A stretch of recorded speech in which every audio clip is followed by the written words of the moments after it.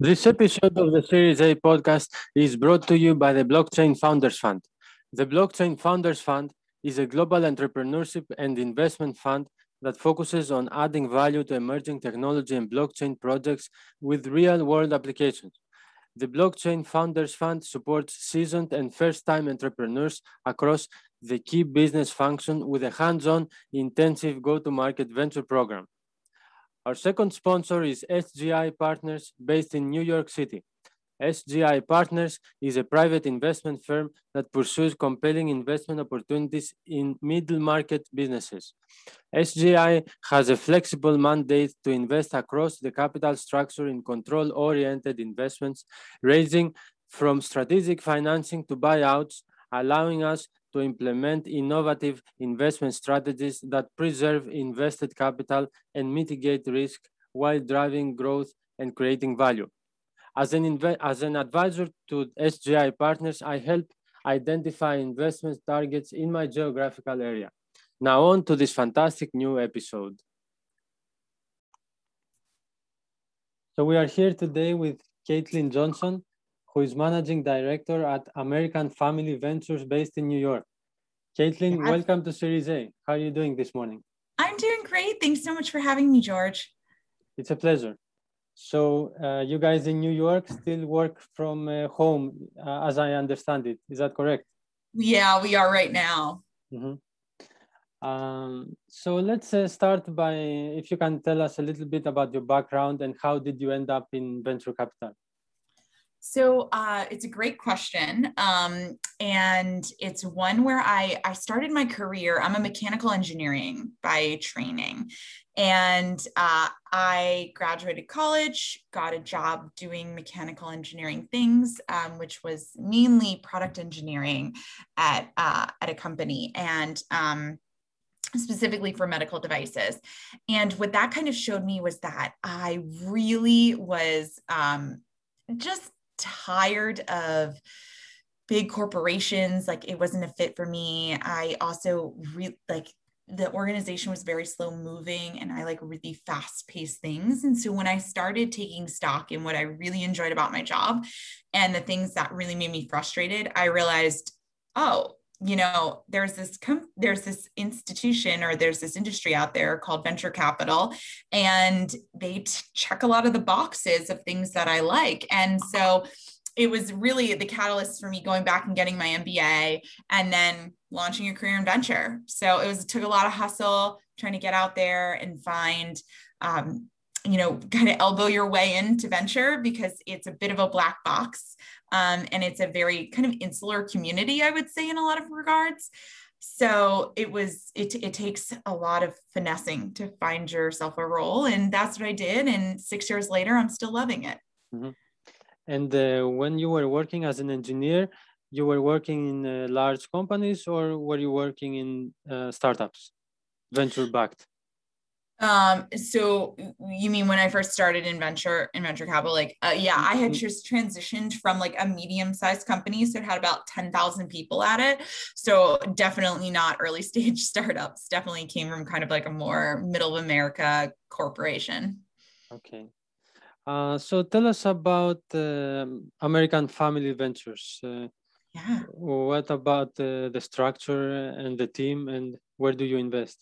Yeah, all great questions. So we are a team of about 9 people, and we focus on early stage investing. So incubation is probably the better way to describe it. So incubation all the way through Series B. And in that, we are a thematic focused fund. So we focus on the things that impact the future of insurance. And that is core insurance. So anything that you think that is obviously insurance, we invest in, and that falls into our category of core. And then we have this other category called adjacent. And what rolls up under adjacent category are markets that insurers care a lot about. And they want to see how the landscape evolves there. And so examples of that would be property tech, real estate tech, construction technology, fintech. We do a bunch of stuff in healthcare, but more on the carrier sides that could fall into core. But yeah, like those types of examples. We'll do IoT, we'll do hardware, we'll do a whole host of different things that don't seem as obviously relevant to insurance, but are definitely relevant. Okay. And your role as a managing director? Yes. Could you elaborate on that? Yep. Well, so another thing, I apologize because I don't think I fully answered your first question, which was a little bit about our structure. So this kind of parlays into my role as a managing director. So we are currently on Fund 3, which is a $200 and approximately $15 million vehicle. We had started back in 2010, or actually 2013, really, when we did our first Fund 1. And from that fund, we had really great exits, such as Ring, which went on to get acquired by Amazon. And that led us into Fund 2. So Fund 1 was a true corporate on-balance sheet capital fund. Fund 2 was structured as a single LP with American Family Insurance being our LP. And then Fund 3, we've done this evolution where AmFam is our anchor LP, but we've taken on multiple LPs. And so in that multi-LP form, we're able to enrich the ecosystem for both the entrepreneurs that we're partnering with, or just even coming across in the ecosystem by providing value-added intros to our LP base. And then to our LPs, we're giving them exposure to a lot of different types of technology that could really help them shape and transform their own organizations.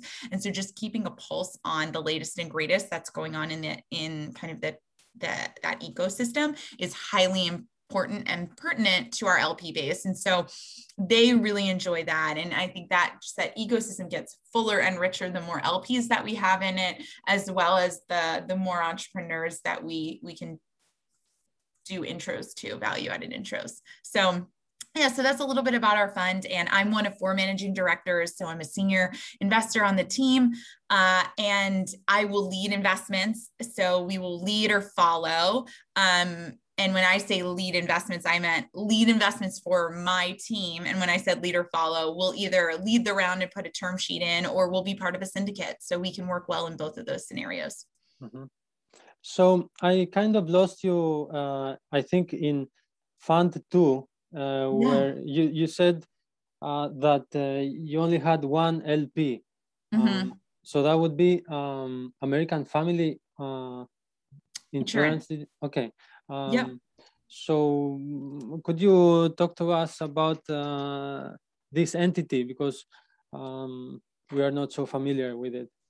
Oh, yeah, sure. So a single LP fund, they're typically common when you have an LP that has an outsized interest in a particular category, and they really want to have, overexposure to either a team or a particular space. And so for us, AmFam, and you can kind of think of family offices in the same way that you might think of a single LP fund, except family offices tend to be evergreen because they'll invest, money will come back in. They're really not raising funds for the purpose of deployment. They're just more at a more casual pace.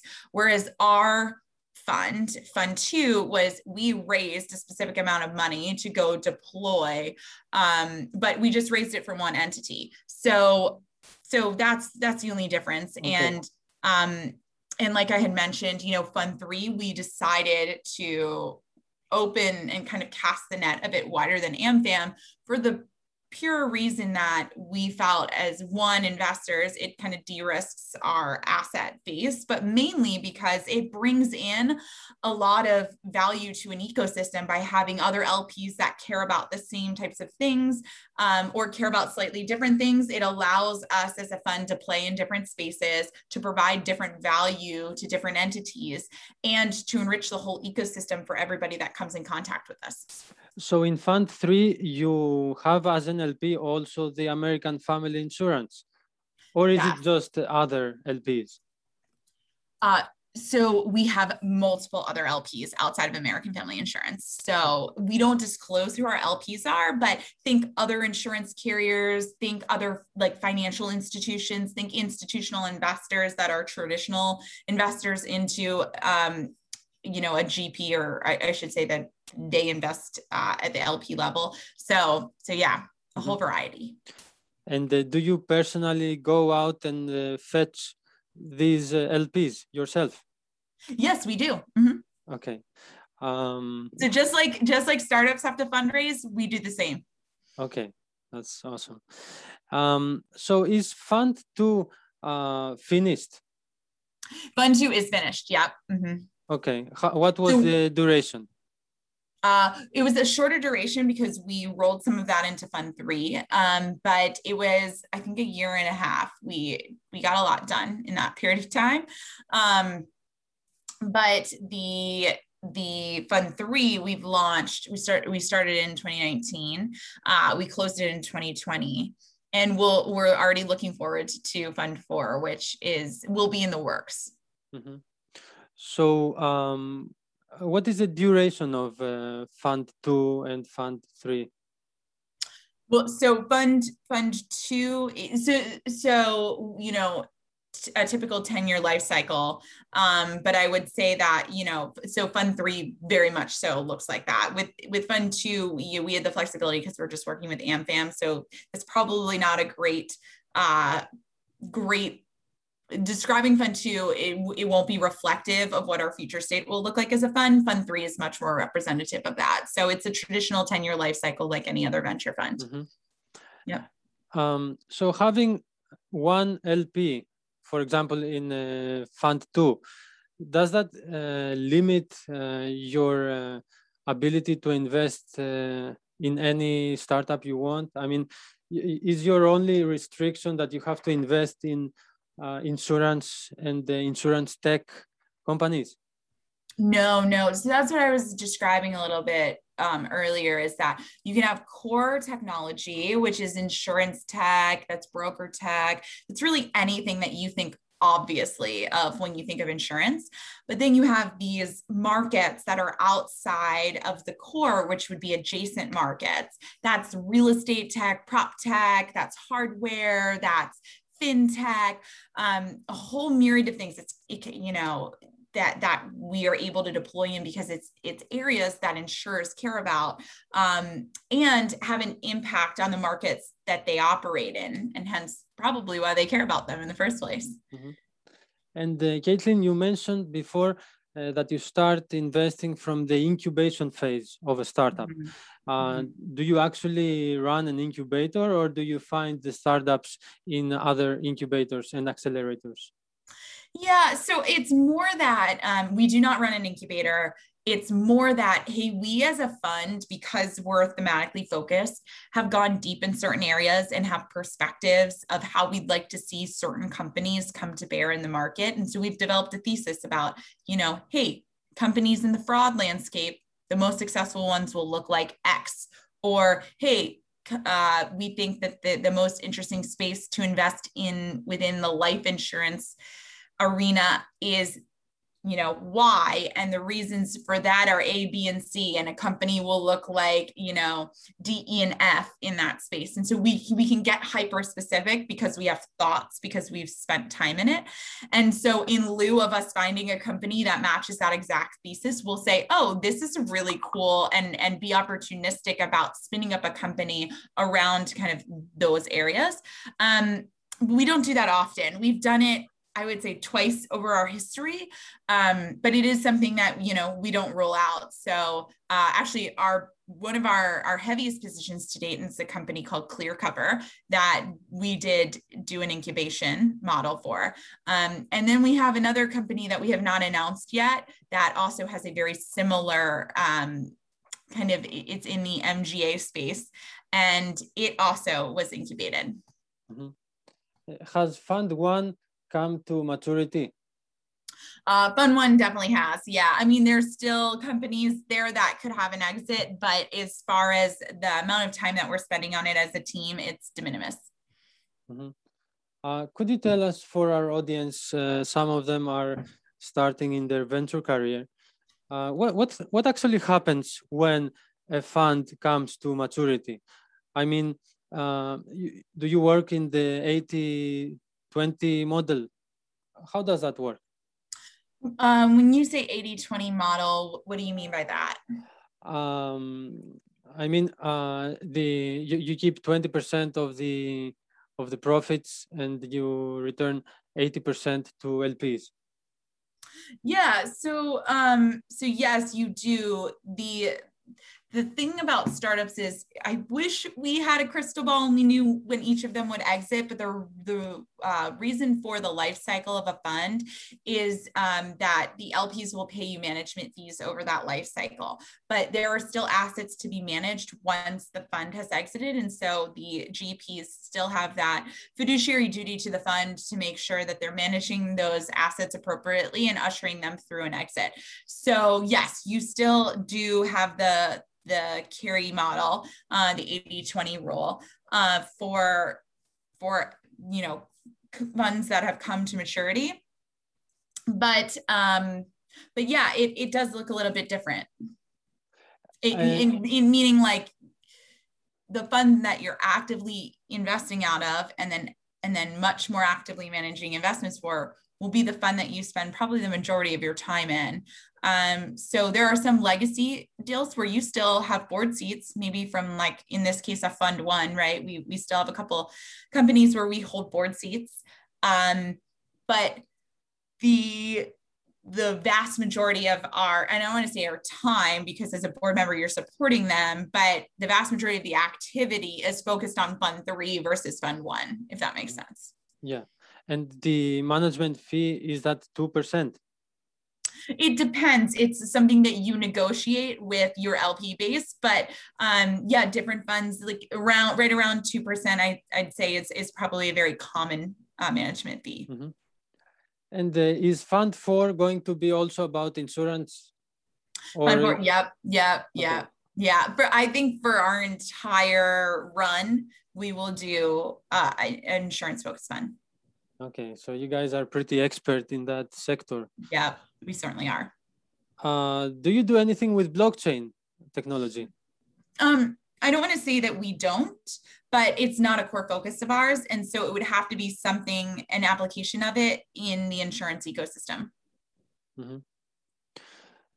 So it's pretty impressive that a team of 9 people are managing 3 funds, and now you are thinking for the 4th. Yeah, that's right. Are you going to hire more people? I think that we're pretty well sized to handle, to be able to step up our fund size and or raise another fund without having to expand the team. Mm-hmm. And how much money do you invest in the startups? Yeah, so our check sizes will range anywhere from like $250K on the low end to, I would say initial checks, like 7 to 10 million on the high end. And then if we're invested in a company and we decide to like lead another round after we've already invested, those checks can be much bigger. And certainly pro rata checks can start to get large, especially if you've invested them at an early stage and they're doing really well. Like in the example of ClearCover, we were early stage investors. And so now our pro rata into the rounds they're raising now is quite large. So, yep. And geographically, where are your investments placed? Yeah, so geographically, we're in pretty much throughout the U.S. is predominantly where we are. We're geographically agnostic, though. So certainly within the U.S., and then we've also done investments in India. We've done investments in Europe. So lots to get excited about. Lots of spaces that we'll play in, both in terms of industries as well as in terms of geographies. So let's talk a little bit about your portfolio companies. Sure. Without naming names, do you have like companies that really outperform and return the whole fund, as we say, or more or less all your companies are doing good, or some of them have failed? What is the status of the companies that you invest in? Yeah, I would say that, our companies have been doing great to excellent or good to excellent. We in fund over the course of fund 2 to fund 3 have only had to shut down one company, which has been really great. To that we've only had kind of one company that hasn't come to fruition. The rest have all raised up rounds, which is really exciting. The other thing that I would note is that our, in terms of I think part of your question was asking, do we have companies that are going to be drivers for the fund and return the whole fund? We certainly have a few that are jockeying for that position or that honor, I guess, to be able to return our whole fund. We've got several in the pipes that are looking really promising and that we're really excited about as a team. And I think that, in the coming years, we'll really see those work for us in a really positive way. And so our current positions in them certainly are at a spot where they've generated a really attractive IRR as well as a really attractive some of them have even exited. So we've gotten liquidity events. So it's not just all on paper markups. Some of them have actually come to bear. And so I think our LPs are really excited about the performance that we've had to date. Did you have any exits in the stock markets? So we have, yes, some on international exchanges, but yeah. And what is the typical seed stage valuation of a company in your part of the world? Yeah, it's certainly been creeping up. I feel like I'm seeing, we used to see seed stage companies getting valued at anywhere between, I'd say 3 million at the low end to like 6 million, 7 million at the high end, probably.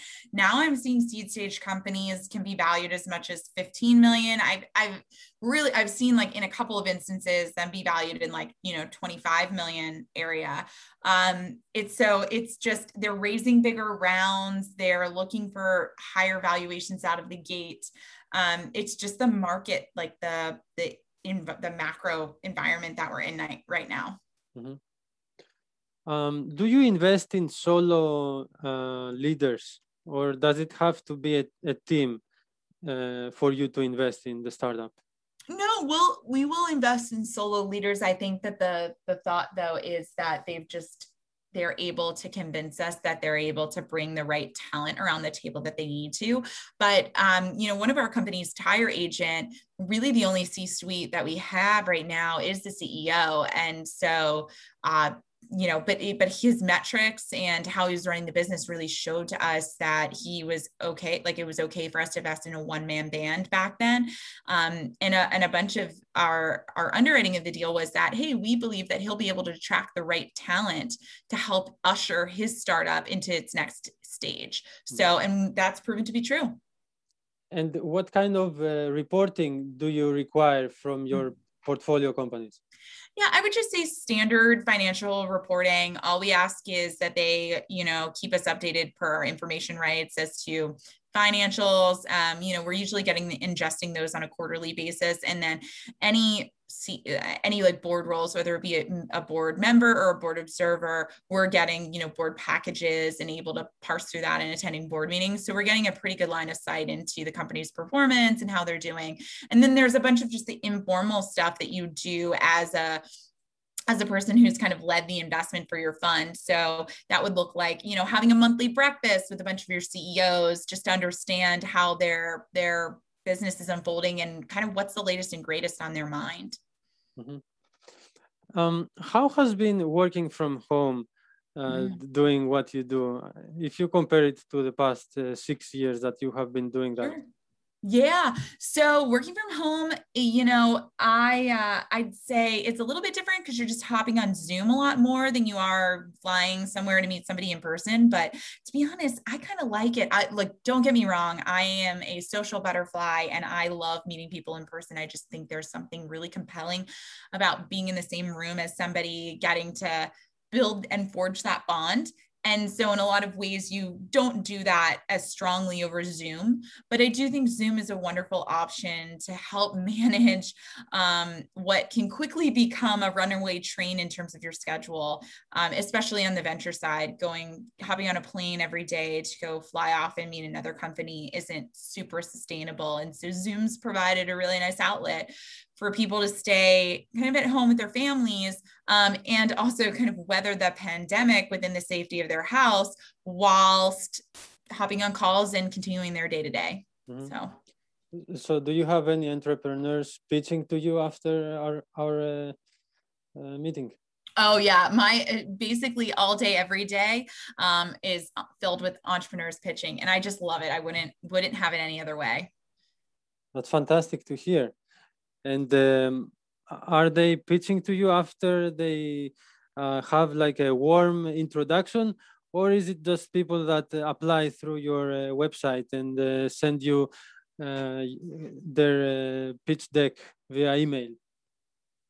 I have both. I've got people that have cold inbounded into my inbox to just say, hey, I've either heard you on a podcast, I came across you on LinkedIn, or I've heard about AmFam and just wanted to reach out because I think my company is really relevant. And I love that. I love that scrappy hustle from those entrepreneurs. I think that's great. The other thing is, we will also do inbound, or I should say outbound, to companies where we have heard of them, or we've been monitoring a trend in market and their thesis is hitting right on that. And so that allows us to really get in there and forge a connection with them to learn more about what they're building and how we might be able to help them, either through value-added intros or assessing them for investment, or a myriad of other ways in which we can provide value. So yeah, it's both inbound and outbound. And in order to get the inbound, do you also use any software tools, or is it just traditional emails? It's just traditional emails. Yeah, we're not using any software tools. Mm-hmm. So what would be your advice to emerging managers?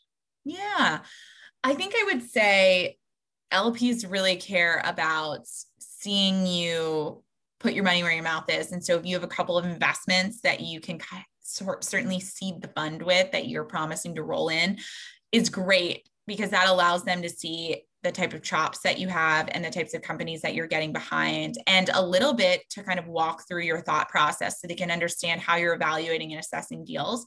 So I think that's really important to have, at least if you don't even have, companies that you're seeded, just something as a stalking horse for you to talk about a company that you've invested in, so they can understand the framework through which and the lens through which you're looking at investing. I'd say the other thing to do is to build relationships with LPs ahead of time so that they get to know you, because it's not something that they want to pull the trigger on immediately after meeting you, a week later.